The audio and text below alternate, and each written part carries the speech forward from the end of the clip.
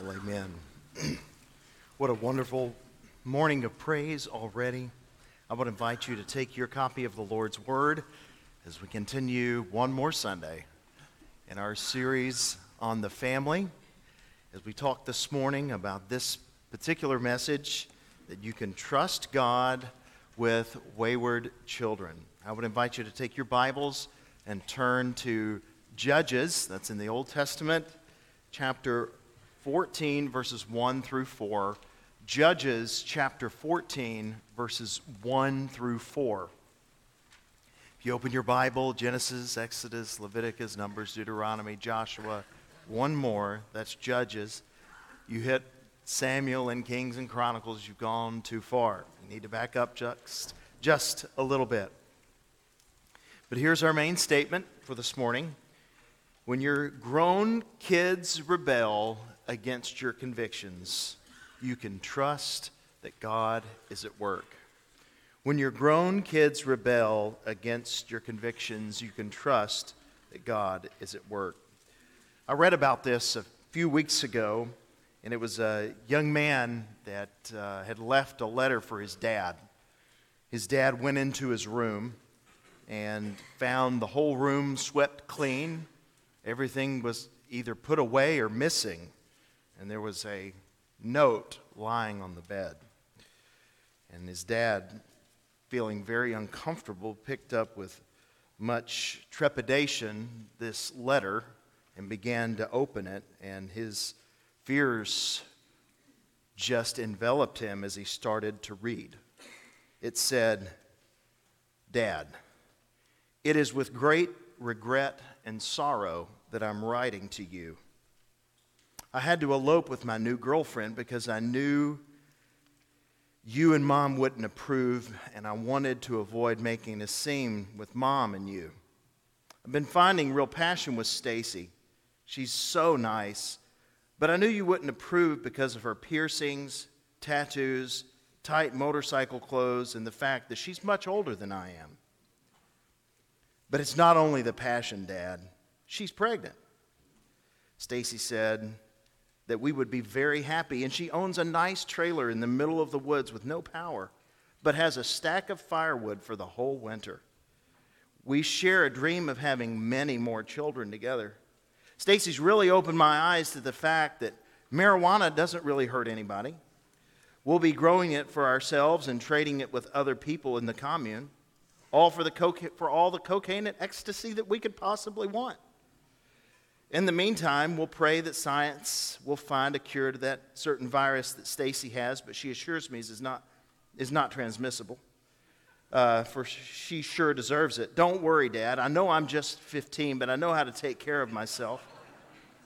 Someday, I'm sure we'll be back to visit so you can get to know your grandchildren. Love, Joshua." There was a P.S. at the bottom of the page. It said, "P.S. Dad, none of this is true. I'm over at Jason's house. I just wanted to remind you that there are worse things in life than having a bad grade on a report card that's laying on the kitchen table. Call me when it's safe to come home."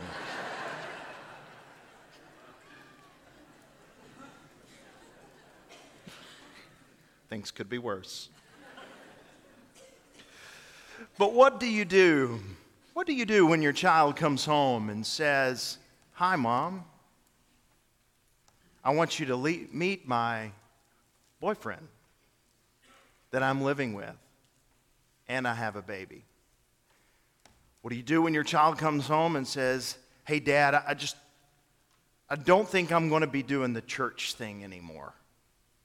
You know what? I'm more comfortable just not practicing religion"? What do you do when your son comes home and says, "Hey, Dad, I want you to meet my new boyfriend"? What do you do when your child comes home and introduces you to an obvious violation of your personal convictions, especially in situations that you believe it's not just your personal convictions, but it's the convictions of God's Word? What do you do when your adult children go in a different direction from which you raised them? If we were to poll the room, and we're not, I'm sure that there are many people in this room, whether parents or grandparents, that would say, I could tell you a story, or I could tell you two. Somebody could say, listen, I could tell you a whole handful of stories. This subject touches my life.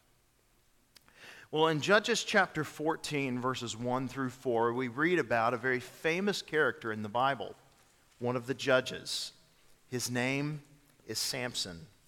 Now, of course, you know Samson for his incredible strength. God gave him supernatural strength in order to accomplish great deeds to liberate the people of Israel from their Philistine oppressors. But Samson's whole life is encapsulated in just a few chapters of the Bible. I want to read to you Samson's coming of age in Judges 14, 1 through 4. Samson went down to Timnah. At Timnah, he saw one of the daughters of the Philistines. When he came up and told his father and mother, I saw one of the daughters of the Philistines at Timnah.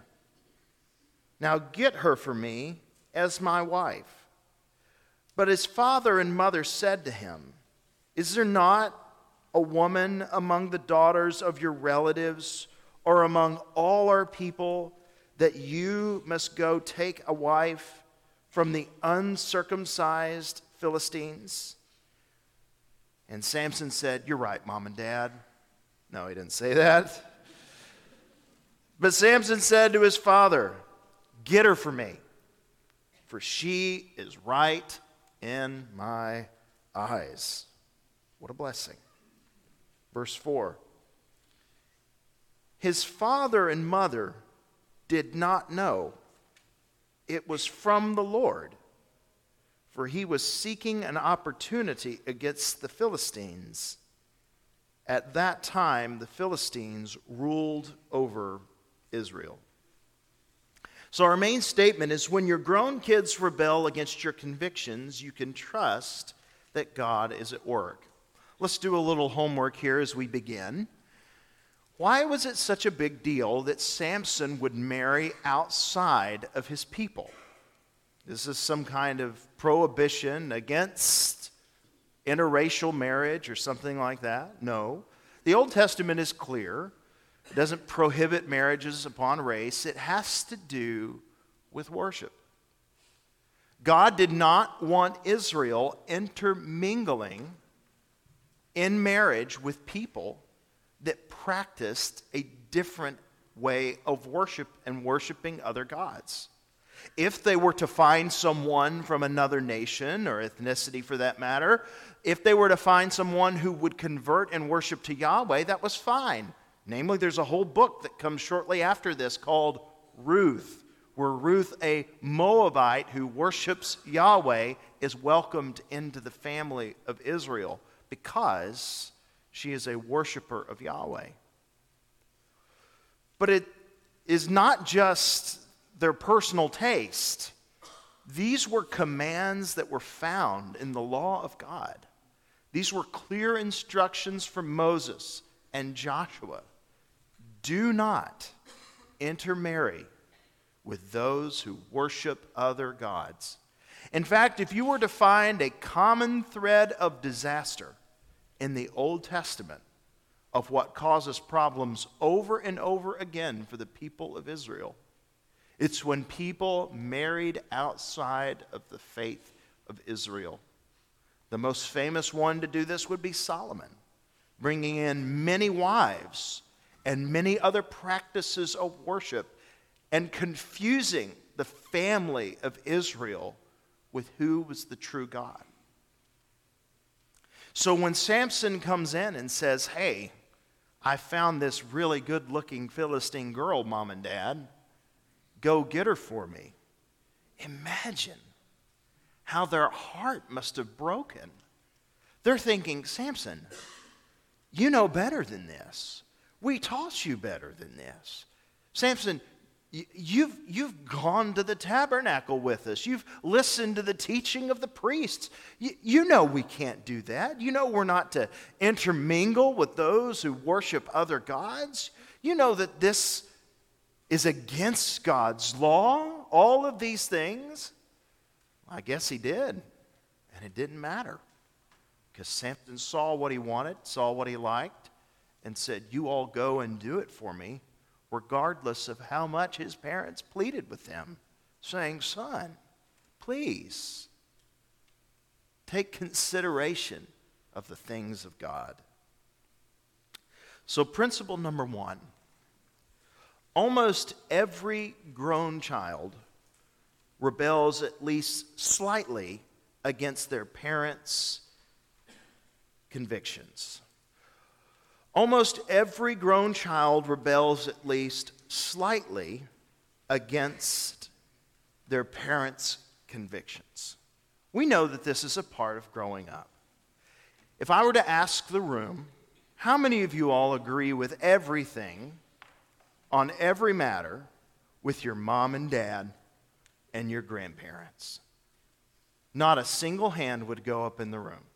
I didn't ask you whether you loved them. I didn't ask you whether you respected them. Hopefully we all do that. I asked, on every matter, do you agree and support the convictions of your parents? And almost all of us are eventually going to find a place where we say, you know what, I stand with mom and dad on about 99, 98, 95, 90, I don't know what, 99.9% of their convictions. But there are a few things that, you know what, I disagree with mom and dad on this. That may be slight, but that means you are rebelling against their convictions. So not all rebellion is necessarily a bad thing. Part of some rebelling and pushing back against mom and dad is a part of growing up. I think there's no surprise that this story is Samson's coming of age. He's becoming a man. He's making decisions for himself. And as a part of growing up, that process is making your decisions apart from your parents. But what we learn through this story, as you become an adult, as children become adults and make their own decisions, their lives, even though their relationship is now different with their parents, is still connected to their parents. A couple of things. First, it does not matter what miracles transpired when they were born. Because here's what happens typically with many of us when we have wayward children. Parents say, oh my gosh, I prayed for years to even get pregnant, and this is what I got. I prayed for years that this would happen, and then look what happened. What happened? Friends, there is no one outside of Jesus in the Bible that had a more miraculous and beautiful birth narrative than Samson. Do you know it? I'm going to read it to you. It's 20 verses. Jesus gets 20 verses in Luke's chapter 2. Samson gets 20 verses in Judges chapter 13. I'm going to read them to you. Judges 13, 1 through 20. This is the story of Samson's birth. Some of you don't know this. This is amazing. The people of Israel again did what was evil in the sight of the Lord. So the Lord gave them into the hand of the Philistines for 40 years. There was a certain man of Zorah, of the tribe of the Danites, whose name was Manoah. And his wife was barren and had no children. The angel of the Lord appeared to the woman and said to her, behold, you are barren and have not borne children, but you shall conceive and bear a son. Doesn't this sound like Jesus? Therefore be careful and drink no wine or strong drink and eat nothing unclean. For behold, you shall conceive and bear a son. No razor shall come upon his head, for the child shall be a Nazarite to God from the womb, and he shall begin to save Israel from the hand of the Philistines. Then the woman came and told her husband, "A man of God came to me, and his appearance was like the appearance of the angel of God. Very awesome.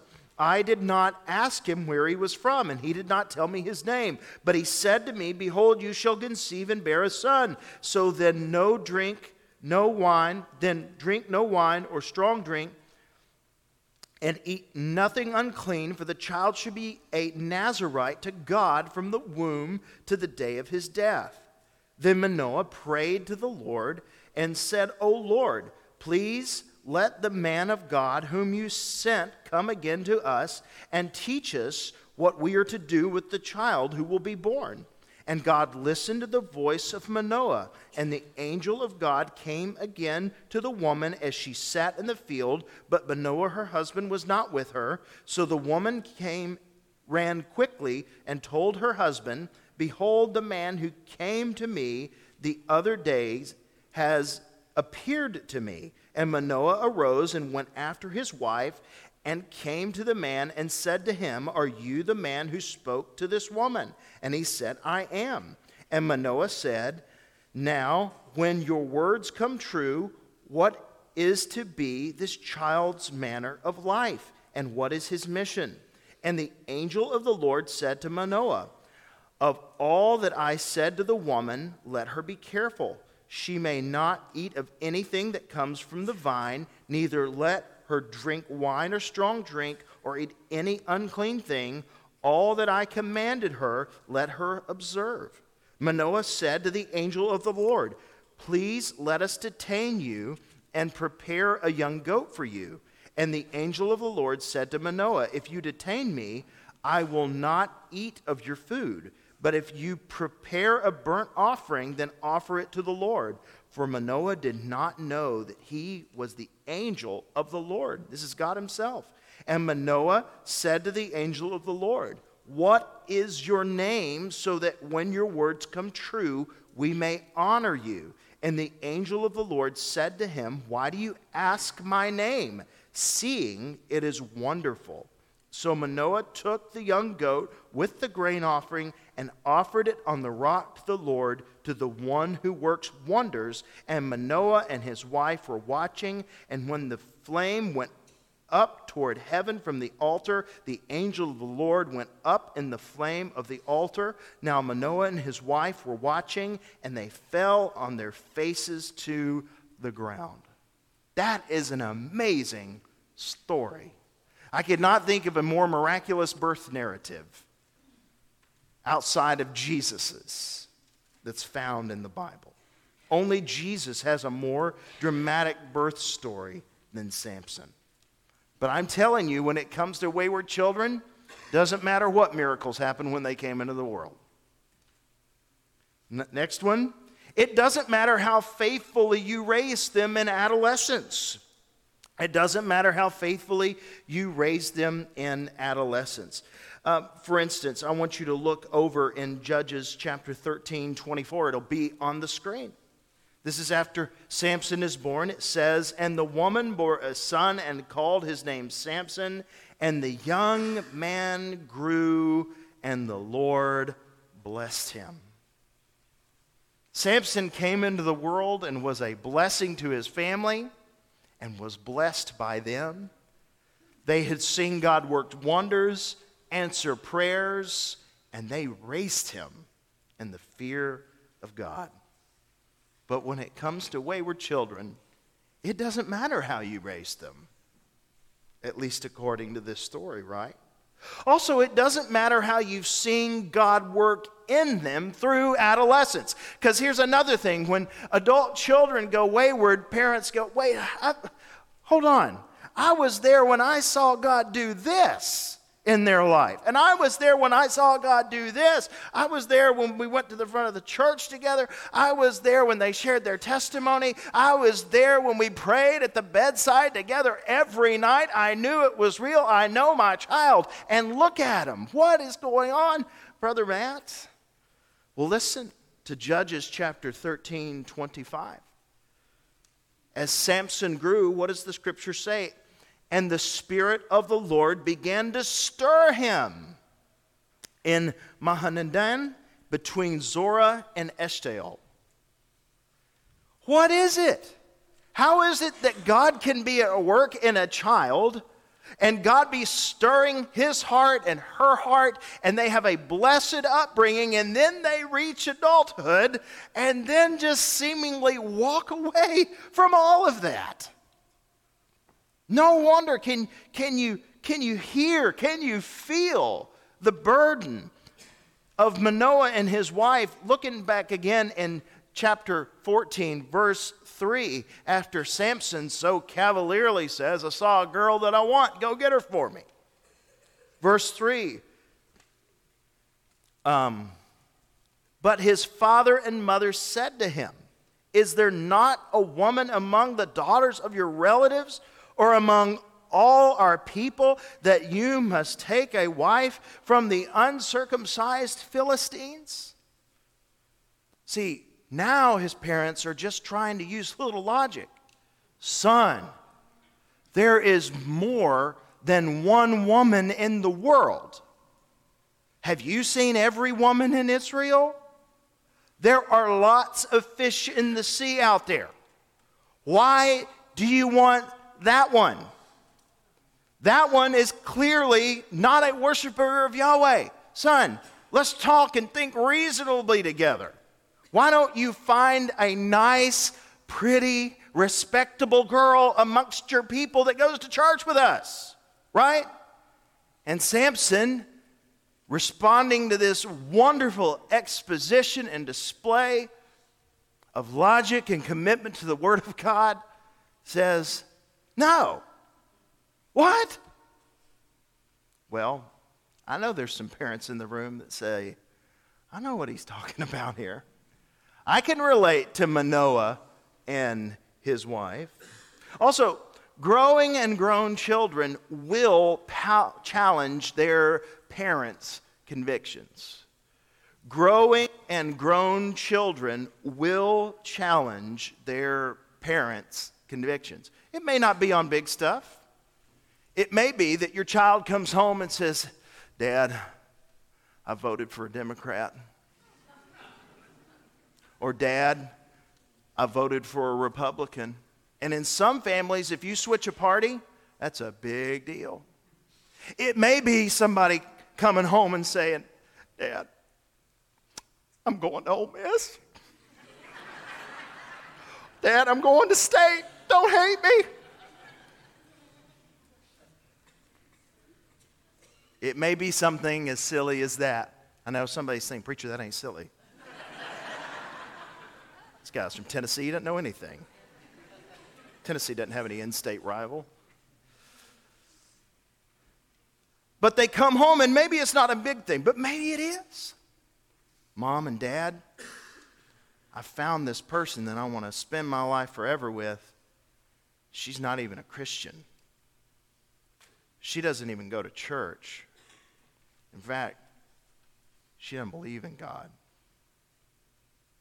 It's, in a sense, the story we have here with Samson.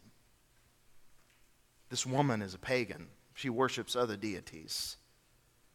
And they try to reason with the man Samson. Let's go to our next principle. Parenting children is different than parenting adults. Parenting children is different than parenting adults. I had the privilege of yesterday of officiating a wedding in Section, Alabama, overlooking Lake Gunnersville there, the Tennessee River. It was Bo and Tiffany Phillips' daughter, Olivia, marrying Jonte Amos. Beautiful wedding, beautiful couple, and such a beautiful setting yesterday. And I was talking to the parents of the bride yesterday, and we were talking about the importance of acknowledging the change in relationship as children grow. Because when children are little, you have a certain lane, right? And when children become adults, you have to shift lanes. We all know this, but not all of us do this. And some of us, including myself, struggle with the idea of finding a new lane after, for so long, our children have been in our daily care. Parenting children is different than parenting adults. I want you to notice what Manoah and his wife did not do. They did not say, Samson, go to your room in our tent. They did not say, Samson, you're grounded. Samson, you're going to get a spanking. I'd like to see them try to spank Samson. No, Samson's a man. You can't talk to a man like you talk to a child. You can't talk to a grown woman like you talk to a little girl. And I'm not saying that we should be hard on children. That's not my implication. I'm just saying there's a whole different approach. They sought to reason with their adult son. Why? Because the relationship has changed. You see, parenting never ends. It just changes when children reach adulthood. Parenting never ends. It just changes when children reach adulthood. Here's two things that go back to back together. Parents of children teach responsibility and enforce consequences. Parents of children teach responsibility and enforce consequences. Listen to Proverbs chapter 29, verse 15. The rod and reproof give wisdom, but a child left to himself brings shame to his mother. I don't know that this is entirely right, but best we can tell from our understanding of Scripture and just in how we were raised, Andrea and I are trying to get this parenting thing right. Somebody asked me here recently after doing a sermon series on this, they said, Brother Matt, you should put all this in a book, and you should write a book on parenting. Are you kidding me? That'd be like tempting fate, right? As soon as I did that, somebody would get arrested, right? But, and I'm grateful for people who write books. In fact, there's one I wanted to tell you about. In fact, put it on the screen. There's some of you all that need to order this book today. It's Doing Life with Your Adult Children. Keep Your Mouth Shut and Your Welcome Mat Out by Dr. Jim Burns. He's a Christian psychologist, and whether or not you have a healthy relationship with your children or an unhealthy one, my parents are the one who gave this book to me. My aunt and uncle, apparently everybody in my family had read it in the last few years. I knew they'd read something because it'd been different around the house. And it's an amazing book. I read it. As with everything outside of the Bible, you're going to find things you don't agree with. I think you will find this book helpful. And if you have grown children, grown grandchildren, or you've got children that are about to be there, Doing Life with Your Adult Children, I think will be a freeing read for you. But going back, parents of children teach responsibility and enforce consequences. Here's what Andrea and I try to do. We want to teach our children, and when our children violate what we believe are our instructions, or they violate the instructions of the Word of God, we call them on it. And depending on their response depends on what kind of consequences they will receive. For instance, my children haven't figured this out, especially my little ones. My older ones have kind of figured it out now. That, for instance, when mom and dad get on to you, if you say, Mom, Dad, I'm sorry, please forgive me, that pretty much ends the situation right there. But if you scream and you say, you're wrong and you'll never take me alive, that means a little bit more correction needs to take place because clearly you don't see what you need to see. And it's my responsibility as a parent to give you consequences and discipline you in order for you to see what I need you to see, because eventually you're going to be an adult and I'm not going to be able to teach you like I'm teaching you now. That's what we're doing, right? Parents of adults, though, are different. Where parents of children teach responsibility and enforce consequences, parents of adults have to take the Manoah approach. Communicate responsibility and warn of consequences. Listen, once your children are adults, don't try to control them. It will backfire on you. You say, well, I'm really good at it. They don't know I'm controlling them. That's really manipulative. That's called passive-aggressive, and you might need to see a counselor. Don't try to control your children. There is a better option. Parents of adults communicate responsibility and warn of consequences. I love this passage. It's going to be on the screen. This is the teaching of David to his son Solomon. Oh, I love this. 1 Kings chapter 2, verses 1 through 3. I'm thinking of Rudyard Kipling's poem, If, here. When David's time to die drew near, he commanded Solomon, his son, saying, I'm about to go the way of all the earth. Be strong and show yourself a man. I love that.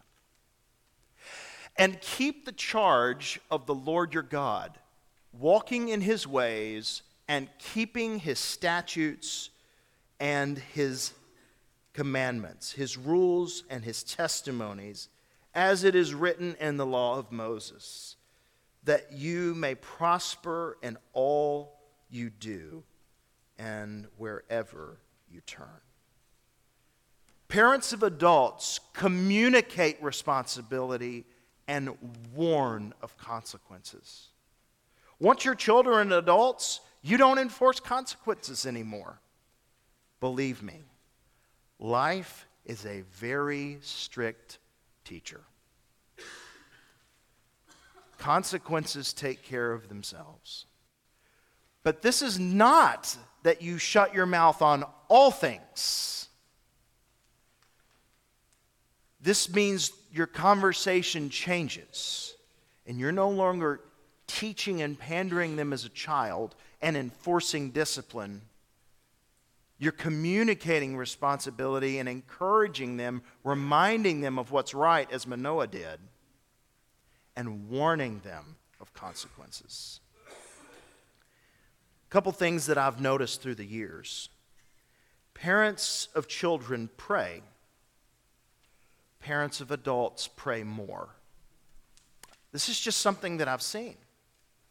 Parents of children pray, and parents of adults pray more. Maybe it's because that when we're little, we're distracted by them, or maybe it's because we think when they're little, we have them under control.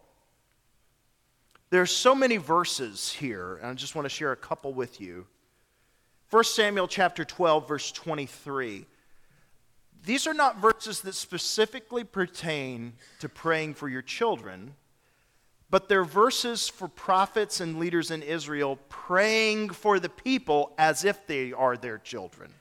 So the assumption is this is how adult children are prayed for by their parents.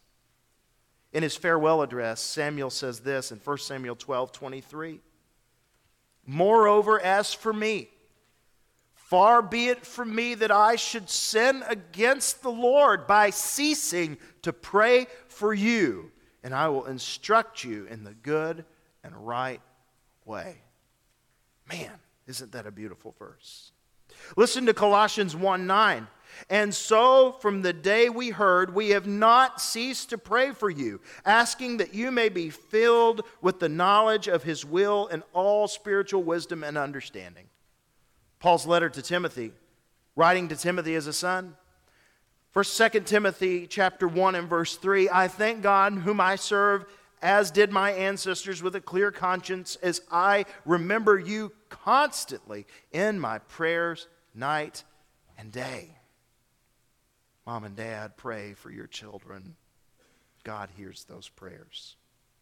Principle number 3, because we're running out of time.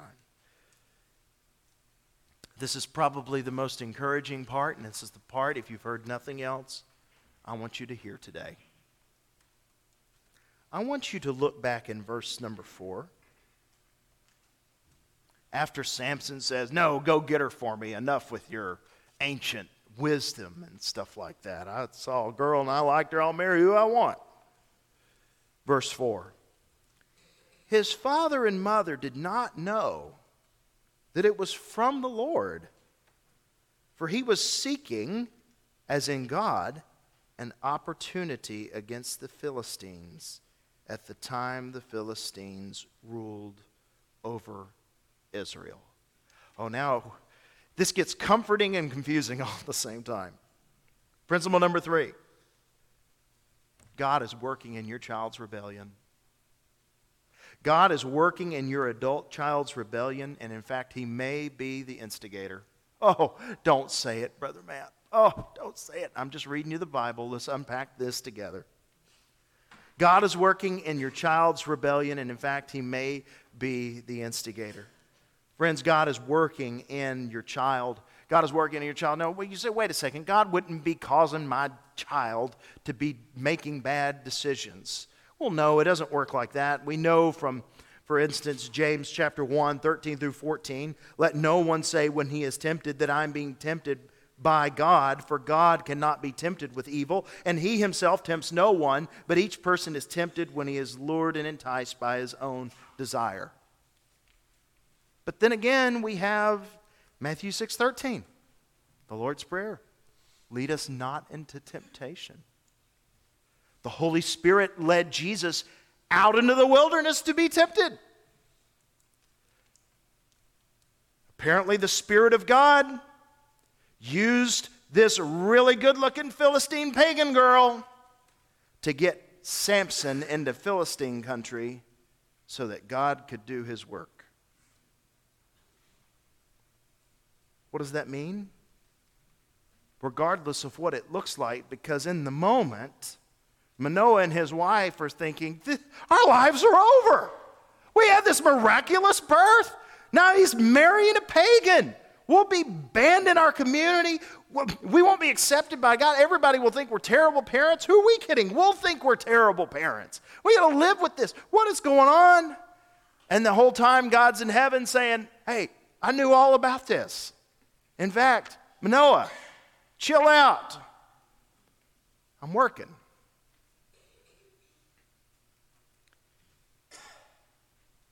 God does not tempt us to sin, but he leads us to temptation to grow us, folks. And not only is God working in your child, God's working in Manoah. God's working in mom and dad. Because there is something for the whole nation of Israel that God can even work in a rebellious young adult to work his good, pleasing, and perfect will. Because when you look at that rebellious, wayward child and see nothing but destruction, somewhere in all of those clouds is hiding God's smiling face. Also, God is going to bless his people through your child's rebellion. God is going to use this hormonal, aggressive, teenage boy to save a nation. And he started with giving Samson desire for a woman he had no business pursuing. This is how God works. Which brings me to the final statement. Romans 8:28 applies even to parents with wayward children. Let's put it on the screen. Let's look at it together. We look at it all the time. And we know that for all those who love God, all things work together for good for those who are called according to his purpose. So let's just fill in some blanks here.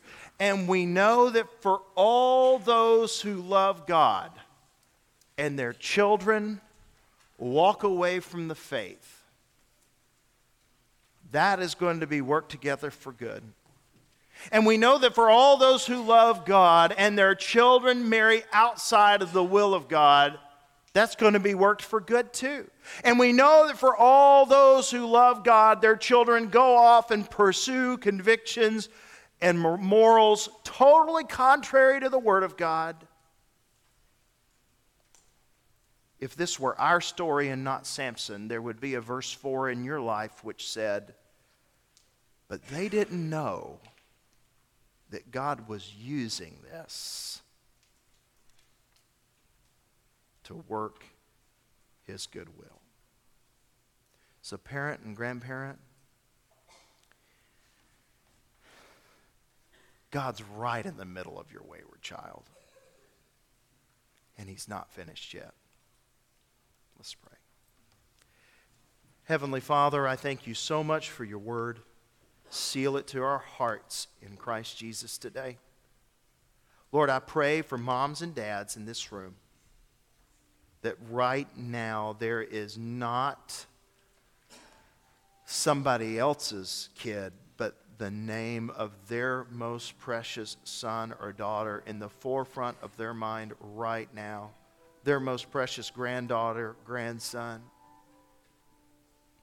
And Lord, they're holding those pondered things in their hearts from miracles through their early life and seeing how God's worked in them, and yet trying to make sense of the seeming destruction that is taking place in the moment. Lord, two things. I pray for each of those names that were thought of, that you might bring them to yourself.